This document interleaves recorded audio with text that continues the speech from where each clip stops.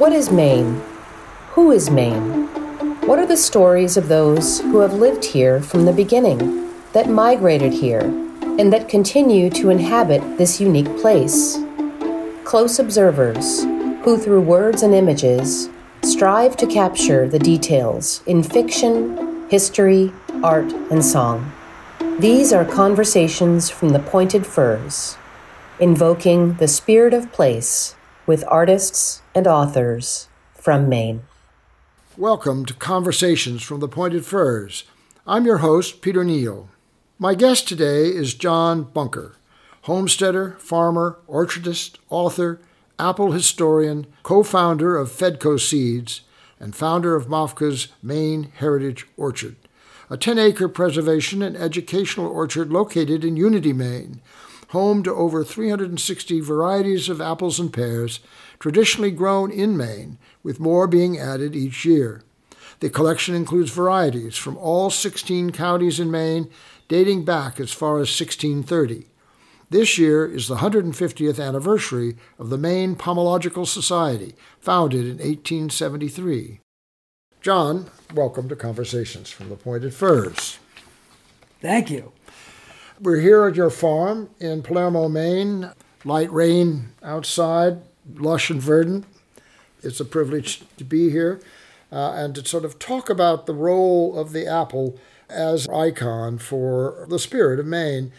But first, let's talk a little bit about you. Where did you come from? How did you come to Maine? What's your history? Well, I grew up partly in Massachusetts and partly in California, and I grew up at a time where and locations where I could be outdoors a lot. So I spent a lot of my childhood roaming around the neighborhoods, playing in streams and muddy puddles, and just being able to be outdoors. And when I was 11, friends invited me to Maine.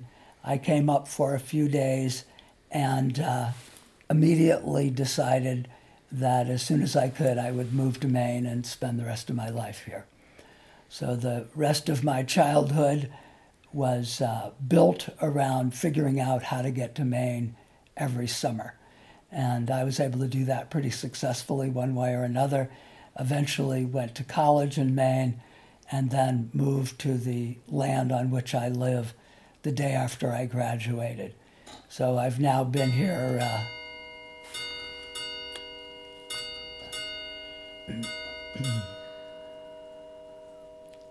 I could put it in another room. Should I do that? Yeah. Trying to move the clock. It was an unexpected sound. I'm sorry. We're going to put it in the refrigerator. There also may be a crowing rooster or two, but we'll hope for the best. Okay. So tell me about Fedco. How did that happen? Well, I immediately got involved in MAFCA as MAFCA got going back in the early 70s, and became an admirer of it and loved what they were doing. I was not involved in the initial, sort of organization of MAFCA, but I was a big fan and went to the first fair and watched it closely.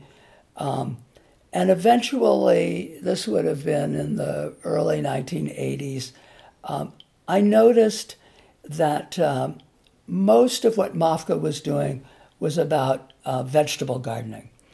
And meanwhile, my focus, although I was very focused on growing vegetables for our use, not for sale, I became interested in the old apple trees, first of my neighborhood in Palermo, and then eventually of the county, Waldo County, and then eventually of all over the state.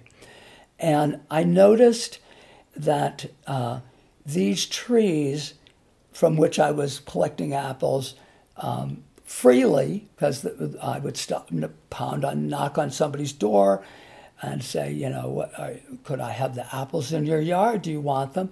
And people were so generous and just said, sure, take all you want. And then they would come out. They would come out while I was collecting apples in their yard, and they'd say, oh yeah, this is a Baldwin. We use that for pies. It keeps all winter. This is a Northern Spy. This is a Wolf River. So I started to learn, wow, there were these actual varieties of apples. And I thought there were red apples and green apples. I didn't really know any difference. And then I started to think, well, wait a minute. These apples from which I'm picking I didn't know how old, because I didn't really know anything about the history, but I could certainly tell they were really, really old. And the people who are living there now, in many cases, they didn't even know the names anymore. Right. And they didn't know who had planted them. But I started to think about these trees as a gift to me. I didn't own them, but then I learned about grafting, and they had been grafted and planted and cared for and pruned and picked and fertilized and whatever by people who never knew me, never knew that I would even be, were not related to me, and yet they had done this incredible thing for me. And so I started to think, well, wait a minute. If they did this for me and for my generation, don't I have some kind of obligation to do that for the future? And so that got me thinking, well, one, maybe I should plant some trees too, to just try this thing. But then I also thought, gosh, MAFGA is really focused on vegetables. That's great. It's really good that people are growing their own gardens. But we should also be encouraging people to plant trees, not just apple trees, but we should be doing for some future generation what these, old timers or whatever you want to call them did for us. And so I thought, okay, so I should start a nursery, and I should make these trees available to us, to our generation. We need to be planting trees. So my friend said to me, you should do, like Bunker's Nursery or something, and then it would be yours and you could control it and do whatever you want. Meanwhile, I had started working for Fedco Seeds, which was about 2 or 3 years old at that point. I was one of the original people, though not the first year. I really liked the model that Fedco Seeds was starting to develop, which is a true co-op. And that just really made sense to me. And so I went and had a conversation with them and said, what if we started a tree version of this? And we'd call it Fedco Trees. And they were very encouraging, and we spent about a year coming up with a budget and a kind of business plan or whatever. And then in the summer of 1983, we created the first catalog of Fedco Trees, which was just a few sheets of paper stapled in the corner. And then it was the spring of 84, we had our first tree sale, what we called the tree sale at that point. I don't even think it was mail order. I think the first year you had to come pick up your order. But then very quickly it became mail order as well. And that was really because, well, for one, I felt like, well, maybe this could be a job, although for the first 10 years or so it was more like a hobby. It was so small. But I also felt like it was something that I could do to help our generation in Maine collectively to create something for ourselves, but also to leave something for future generations. Mm-hmm. And it turned out to be a great success. The catalog remains a joy to read, and not only a catalog of a list of trees to buy, but it's a kind of folk document in and of itself, which was a style that you established, and you illustrated it for many years. And now Fedco has gone on and has become an employee-owned at this point? Yeah, I mean, it's still a true co-op. Everyone who works there and who buys there too can, for a nominal amount, become an owner. Another thing about that too, you mentioned the catalog. I'm not sure where I found this, where I got this idea, but I decided early on that the catalog would be informational and educational, and that I would trust the customer to want to educate themselves about the plants that they would consider buying. That meant that I had to know the plants really well, which meant that I went on a multiple decade educational adventure all over Maine and sometimes beyond to learn about the plants, either by growing them myself or visiting friends who had them or visiting arboretums, and then writing real information about them. Some of the catalog descriptions are glowing, but that's not because of some tripe that I came up with. It's because they're really great plants. But more, I wanted to tell you, where was this plant discovered? Or if it was bred, where it was bred, who were the breeders?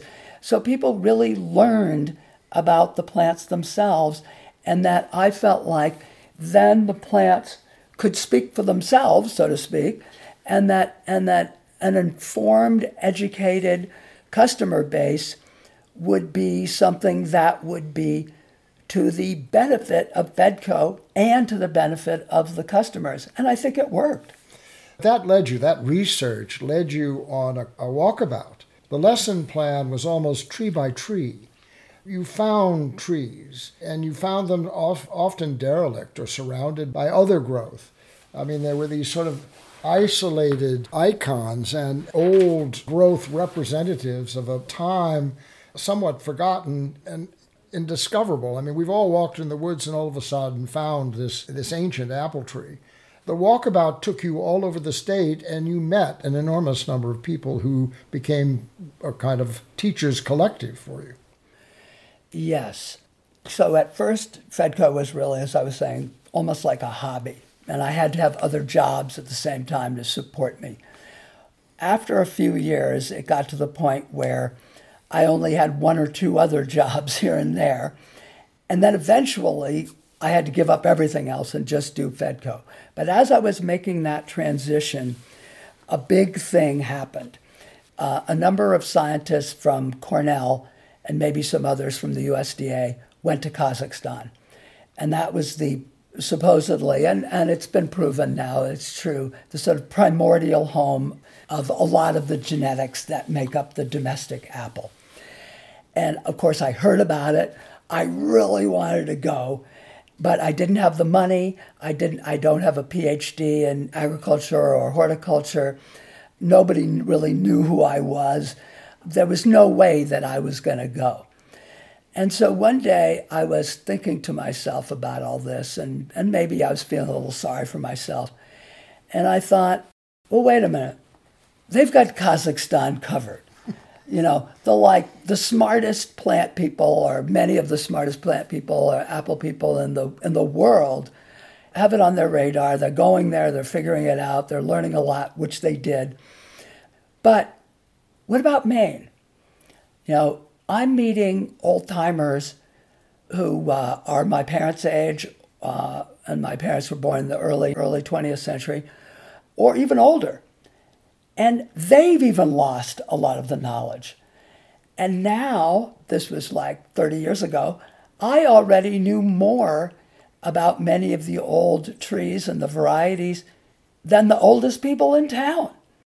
And plus, I was starting to learn that many of these apples that I was coming across, I would call them historic varieties, whatever, heirlooms, you know, they originated in Maine, you know, from a seed, and somebody discovered them and gave them a name and propagated them, so forth and so on.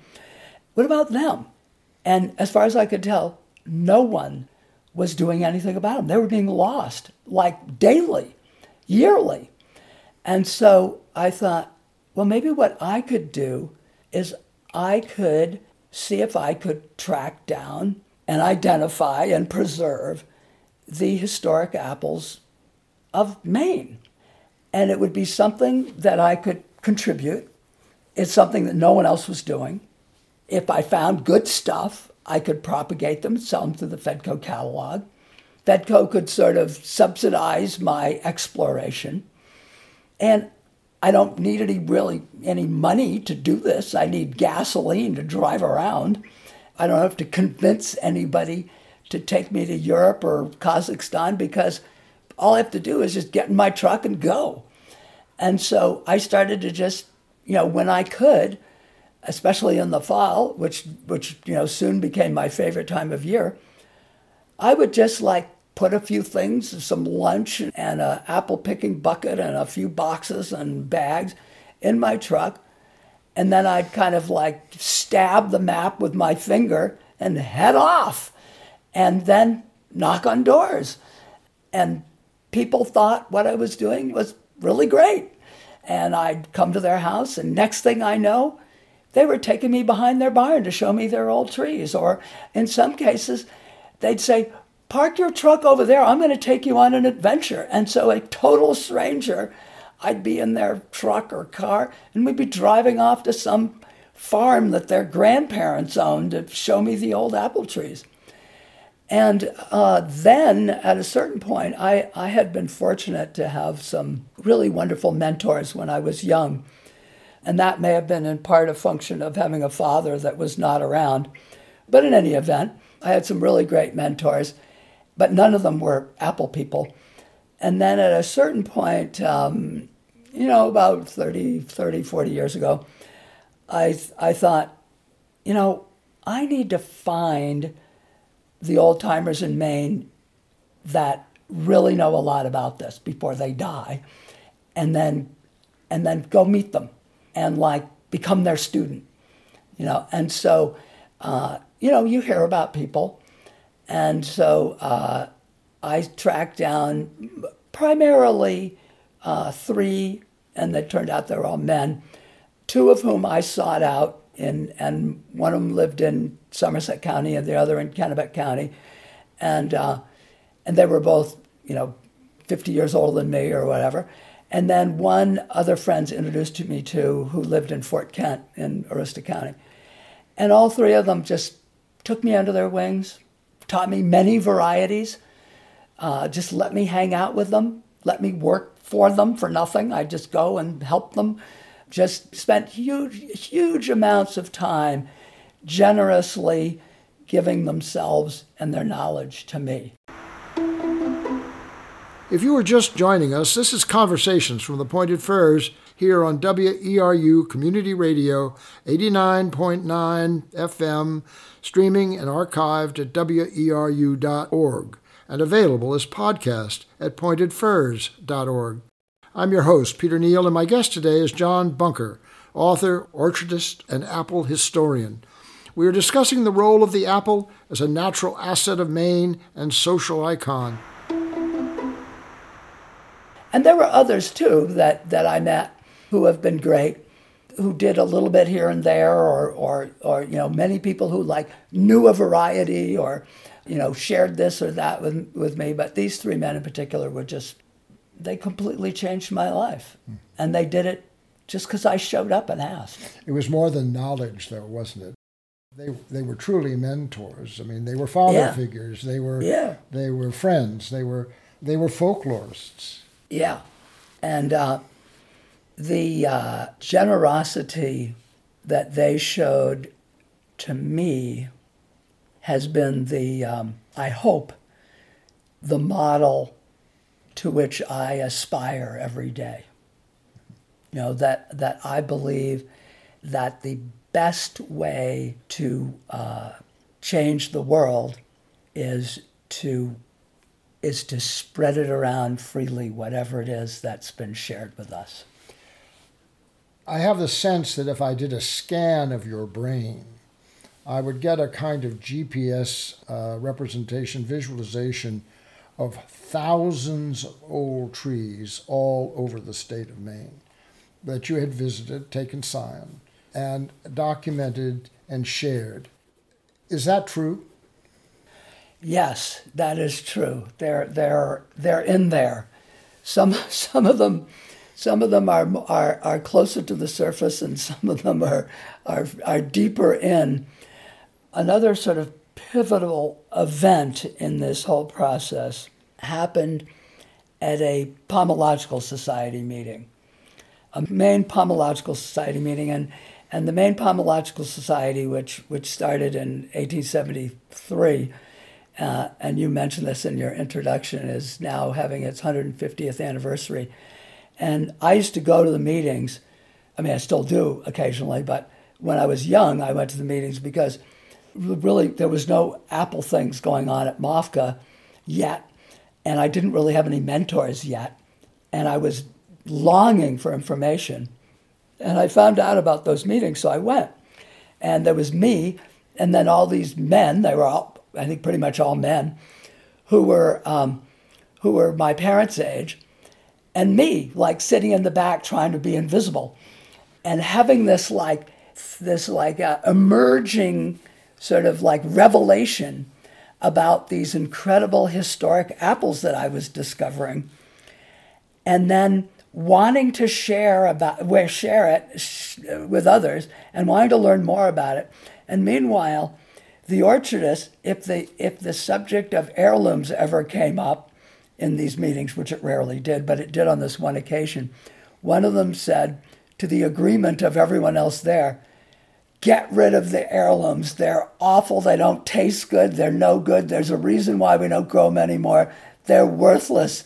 You know, like they used to say about communists, the only good heirloom is a dead heirloom. And so I thought, what am I doing? I'm like obsessed with these old varieties, but they're bad. They taste bad. They taste weird, you know, and some of them clearly did taste weird to me. But I thought, but why would somebody select? These farmers were brilliant. That they picked all the best land, and you know, I mean, they provided for their families. I mean, these farmers of the past in Maine were not dumb people, so they weren't picking bad apples to name and propagate and everything. So then I thought, I had this aha moment, and I thought, I know what I'm going to do. I'm going to learn how to make an apple pie. And so I called my friend and said, who's a chef, and said, teach me to make a passable crust of an apple pie. I don't want it to be fancy. I want it to be simple, but I wanted to bring out all the flavors of the apples. So he taught me how to make a crust, and I started making apple pies. When I'd find an apple and I'd say, this is not a fresh eating apple, then I'd make it into a pie, and then I'd go, now I get it. Right. Try eating a raw potato. These apples were never meant to be eaten fresh.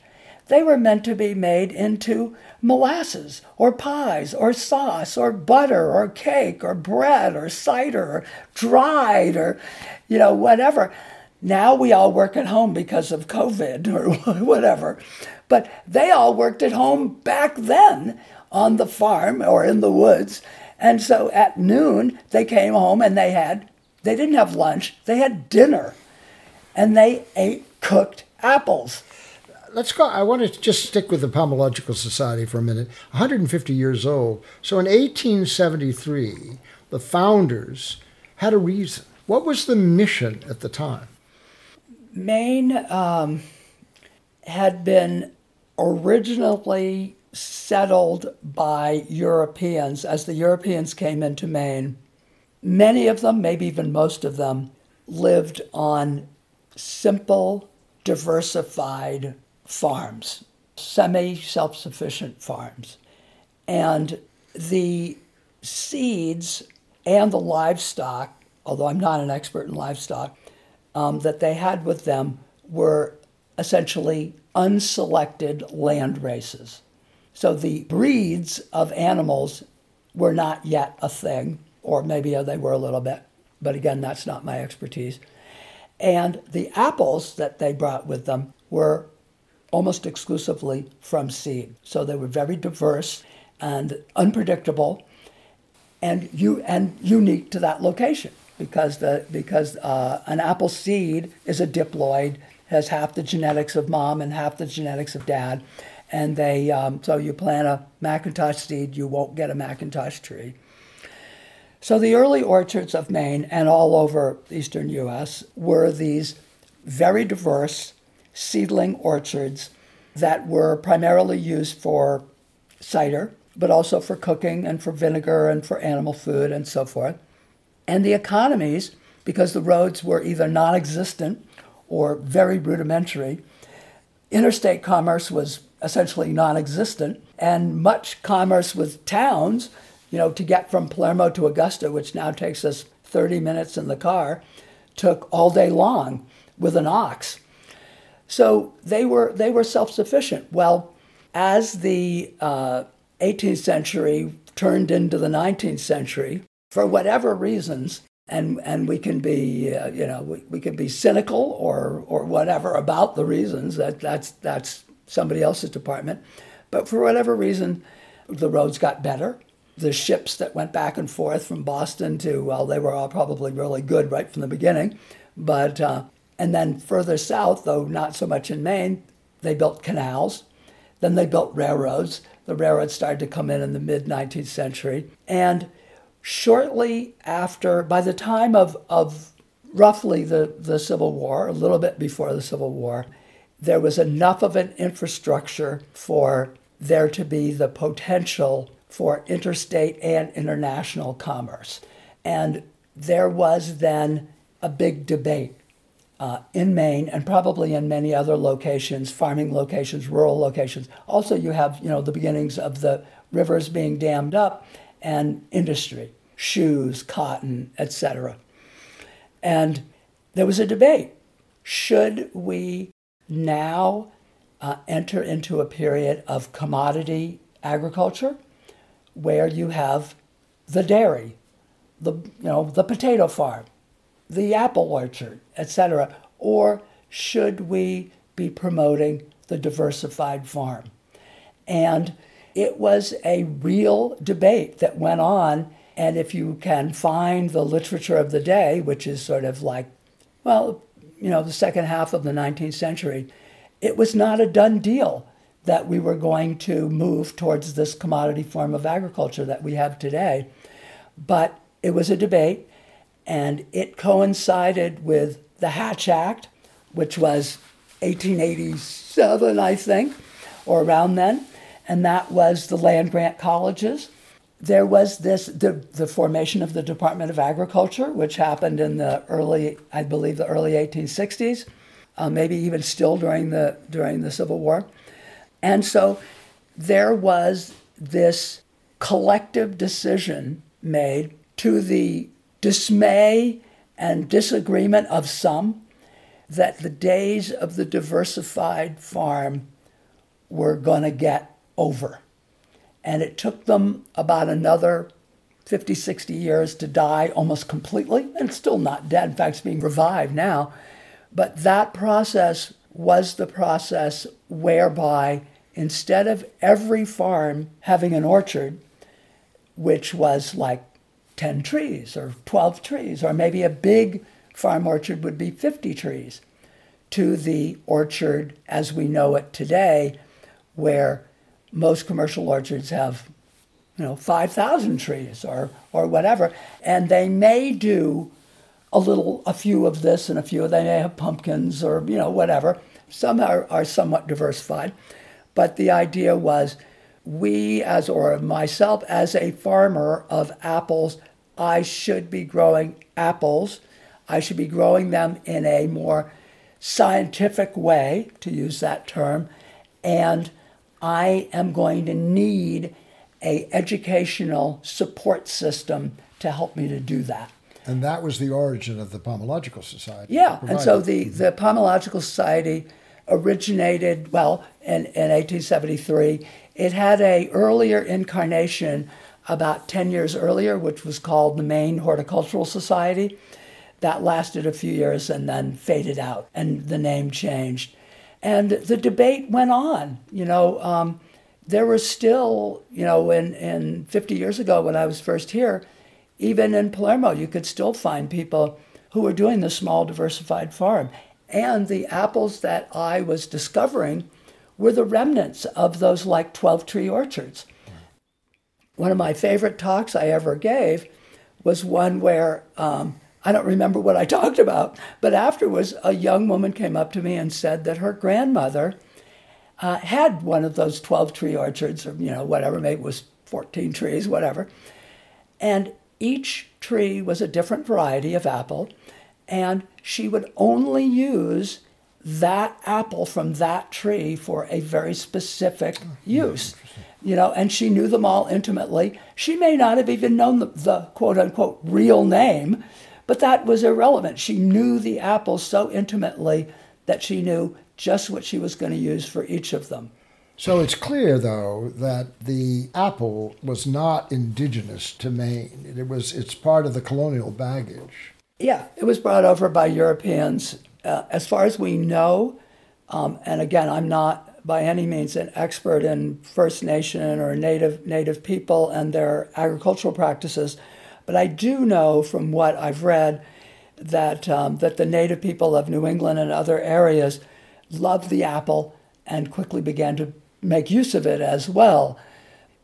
The apple as we know it, the domestic apple, only exists in nature as a feral creature, so to speak, as a natural fruit, by where it has escaped cultivation. So there is no place in the world where you can go and find these apples growing pre-discovery of humans. The apple that we have today, the Honeycrisp or the Macintosh or the Northern Spy or whatever, is a genetic combination of several species from Europe and Asia that happened in part through human selection and partly through just through happenstance, and then eventually began to be cultivated in earnest in Europe, and then seeds from those most popular varieties were then brought to what would eventually become Canada and the U.S. as early as the 16th century, and then eventually in a flood once Europeans really began to come here. Well, I talked to people in the Basque Country in Spain, for example, who they had apples and apple seeds with them when they came over in the 16th century.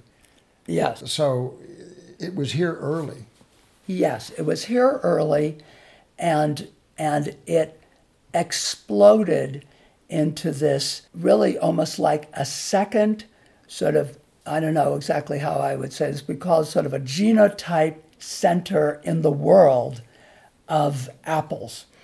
Because what happened was millions of seeds were planted and then thousands of selections were made, named, grafted, and passed around.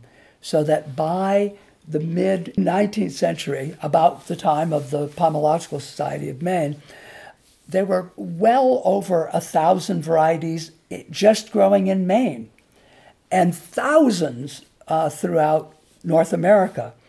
Well, as we collectively began to abandon the diversified farm and take up the commodity model of agriculture, that led to the demise of the diversity.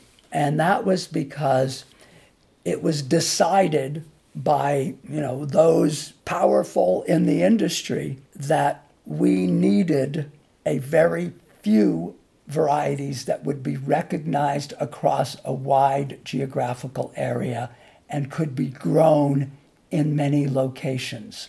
We could have picked a different model. For one thing, we could have picked the small diversified farm model and we could have pushed that.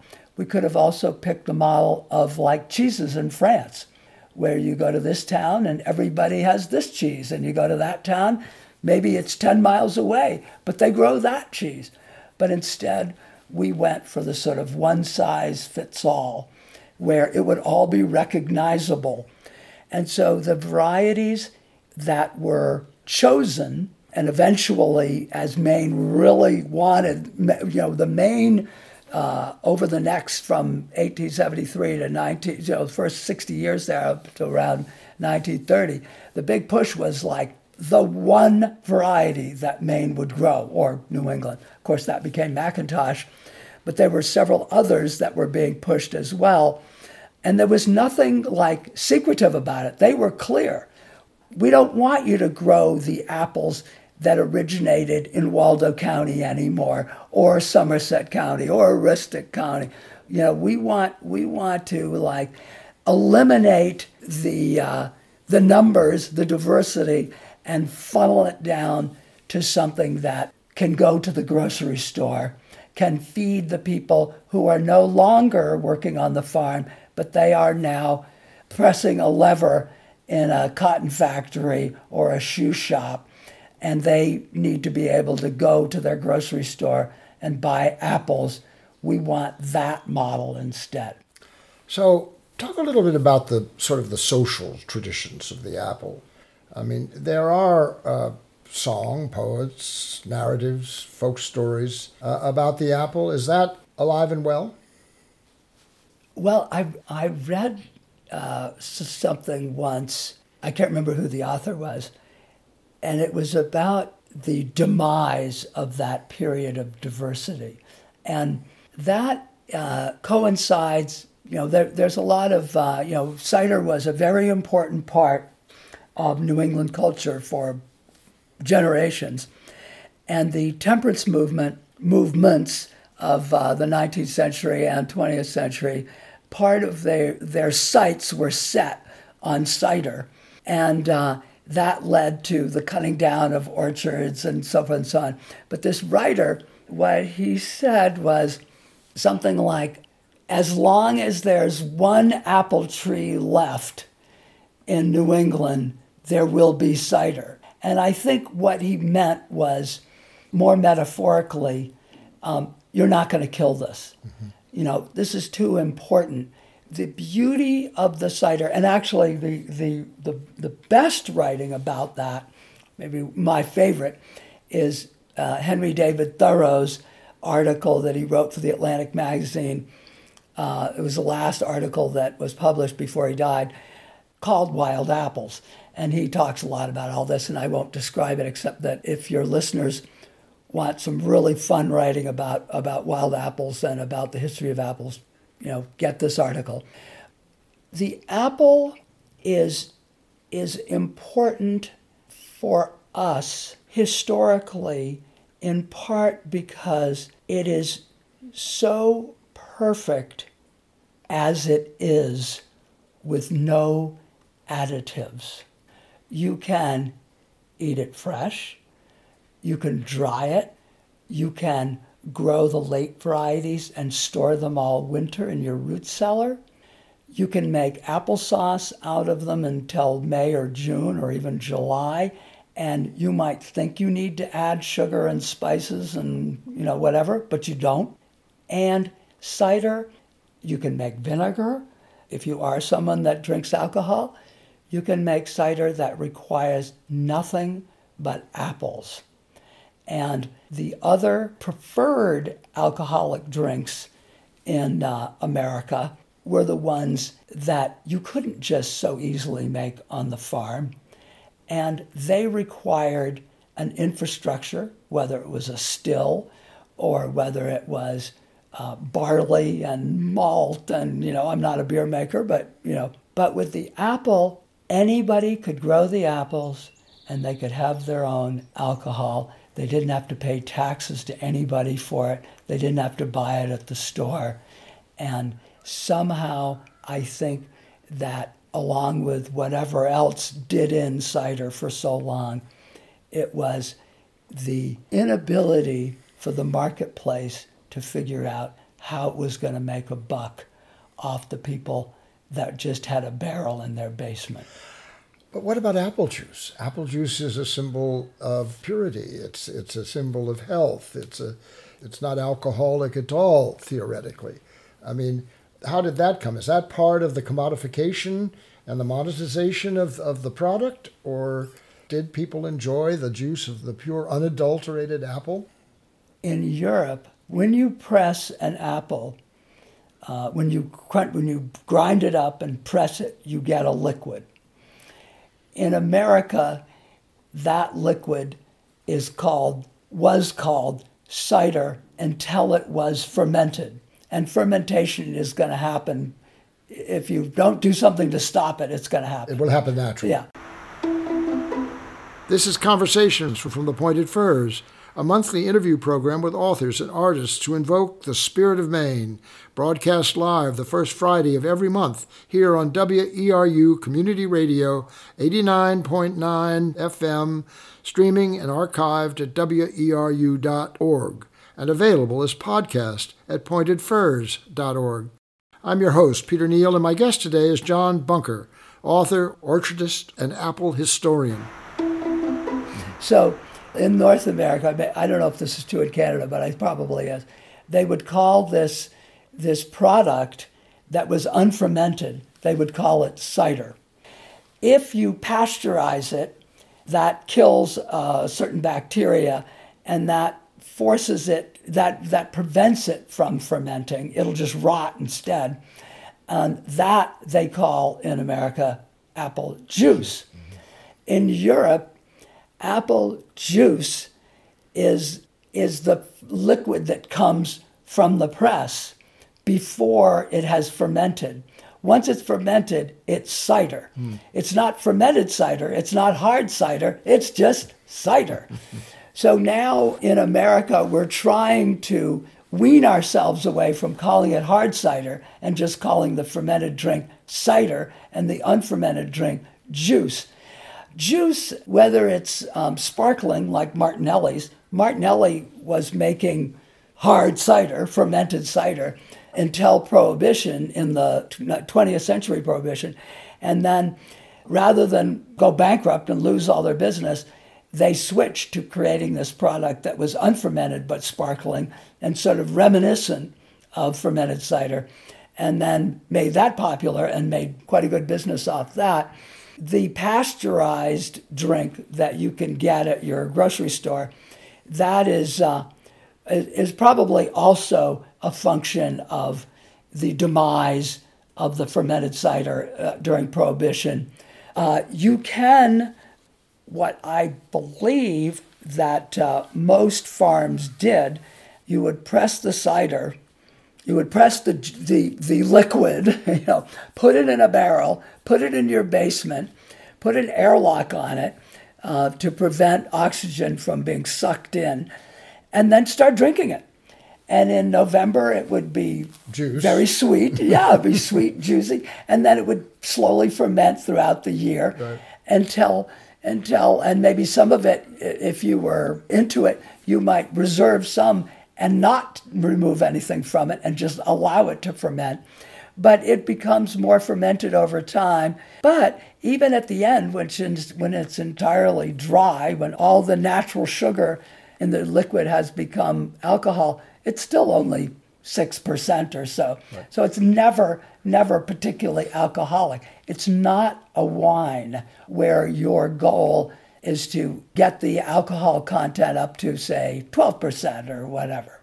Let's talk about the revival, the idea that part of what you're expressing in the understanding of the varieties, the distribution, the social history is now part of a kind of an artisanal revival. You see it in the brewing industries, all these boutique breweries, that this is part of a kind of value shift in the early 21st century, late 20th century, where there's a different kind of value and kind of dismissal of the commoditization and the lack of diversity of the apple as a product. Yeah, when you have a commodification, a commodity agriculture, that is based on, at first it was based on free labor, which was slavery, and now it's based on cheap labor by having illegal people coming in from Central America or wherever, or poorly paid people in USers. So the commodity form of agriculture is based on cheap food, which is subsidized by either free labor or now cheap labor. So we don't really pay for our food. And that's okay. That's the way we do it. And maybe that's good, maybe that's bad, but that's the way we do it. When I was first exploring the sort of economics of apples in Maine, this would be 40, 50 years ago, I would go to commercial orchards wherever I could. If I'm driving down the road, fruit exploring, looking for ancient trees, and I came across a commercial orchard, I'd stop because they were fun to visit, and I love visiting them, and I love getting to know the orchardists and so forth. And I would always ask them what they were doing with their apples and so forth and so on. And back then, most of the apples that they couldn't, most of the apples they weren't even selling on the farm. They were selling to wholesalers. They were selling a few on the farm. There's very little retail going on the farm. And the apples they couldn't sell, they sold to applesauce companies or juice companies. And they sold them at essentially nothing. So they were, the apple orchardists, the employees, the workers, even the owners, were essentially working for close to nothing to produce this commodity that had a value, but the value was to the wholesalers and the middlemen. It was not to the farmers. So I was thinking, back then in my, 20s, trying to save the world. And I was thinking, well, this is insane. These people, they're extremely hardworking, and yet they can't make a living doing this thing, and they're working, in the fall, they're working 100 hours a week. What could be a product that could allow them to at least support themselves? And the only thing I could come up with was alcohol. And I thought a lot about it. I made a lot of fermented cider in my 20s and early 30s. And then I said, no, it's not right. We should be making a product that is not a drug. It should be possible to produce food and make a living doing it. You shouldn't have to have, and most of these cases of these people I met, the wives weren't around. They were all working somewhere to support the farm, And so that's wrong. And then eventually, and this would have been around the end of the 1990s, I heard about a few people who were saying, essentially, we're going to make alcohol. And really the sort of most important one was this fellow named Steve Wood in New Hampshire, but another one was a fellow named Terry Maloney in northern Massachusetts, and there were others. But the two of them in particular, they decided that they were going to make a living doing a farm product. And you know what? The farm product was just going to have to be alcohol. And so they started to do that, and they had an event which still exists in some form now, called Franklin County Cider Days in Franklin County, Massachusetts. More people got interested in what they were doing, amateurs and professionals. And one thing led to another. It caught on in other places, either because they had met Steve or Terry, or they just read an article or, whatever. And this whole thing, took off. In a way, I'm extremely happy about it. I think it's great. It's still hard to make a living making fermented cider, but it's value added, and its value addedness, if you want to call it that, is enough so that it creates we'll call it a meaningful income. It may not be enough, but it's at least meaningful for a lot of people all over North America. There is, however, the non-alcoholic version. And so, for example, you here at Super Chili Farm, in cooperation with growers around the state, have this apple CSA, where you're actually taking apple varieties and providing consumers with this original product, so to speak. That may not be a living, but it's a financial process, and it's approaching the value of the apple itself with a different perspective. Yes, well, I think that one thing that really has changed since the 100th anniversary of the Pomological Society, which would be 50 years ago, is that orchardists, the younger generation of orchardists who maybe are now in their 70s or 60s or whatever, came to the realization that if you sell an apple on your farm, in your farm stand, you're going to make, I'll make this up, but it's at least twice as much per apple. Maybe it's even 10 times. Maybe you make a nickel for that apple, that one apple, instead of, a tenth of a penny. And again, I'm making up the numbers, but essentially the gist of it is being a direct provider, a direct seller with your customers is worth the effort.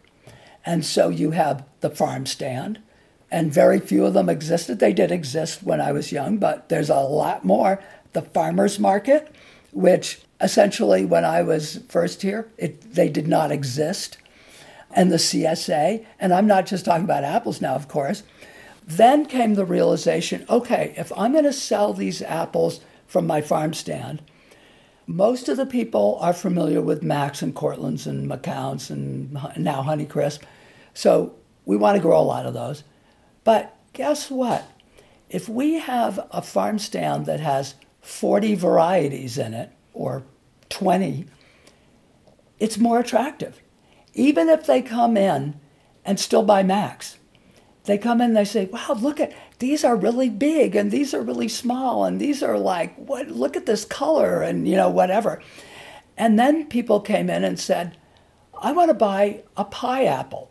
Well, in the 50s and 60s and 70s, you didn't need to grow pie apples because the pies were made by Mott's was coming and buying for 3 cents a pound.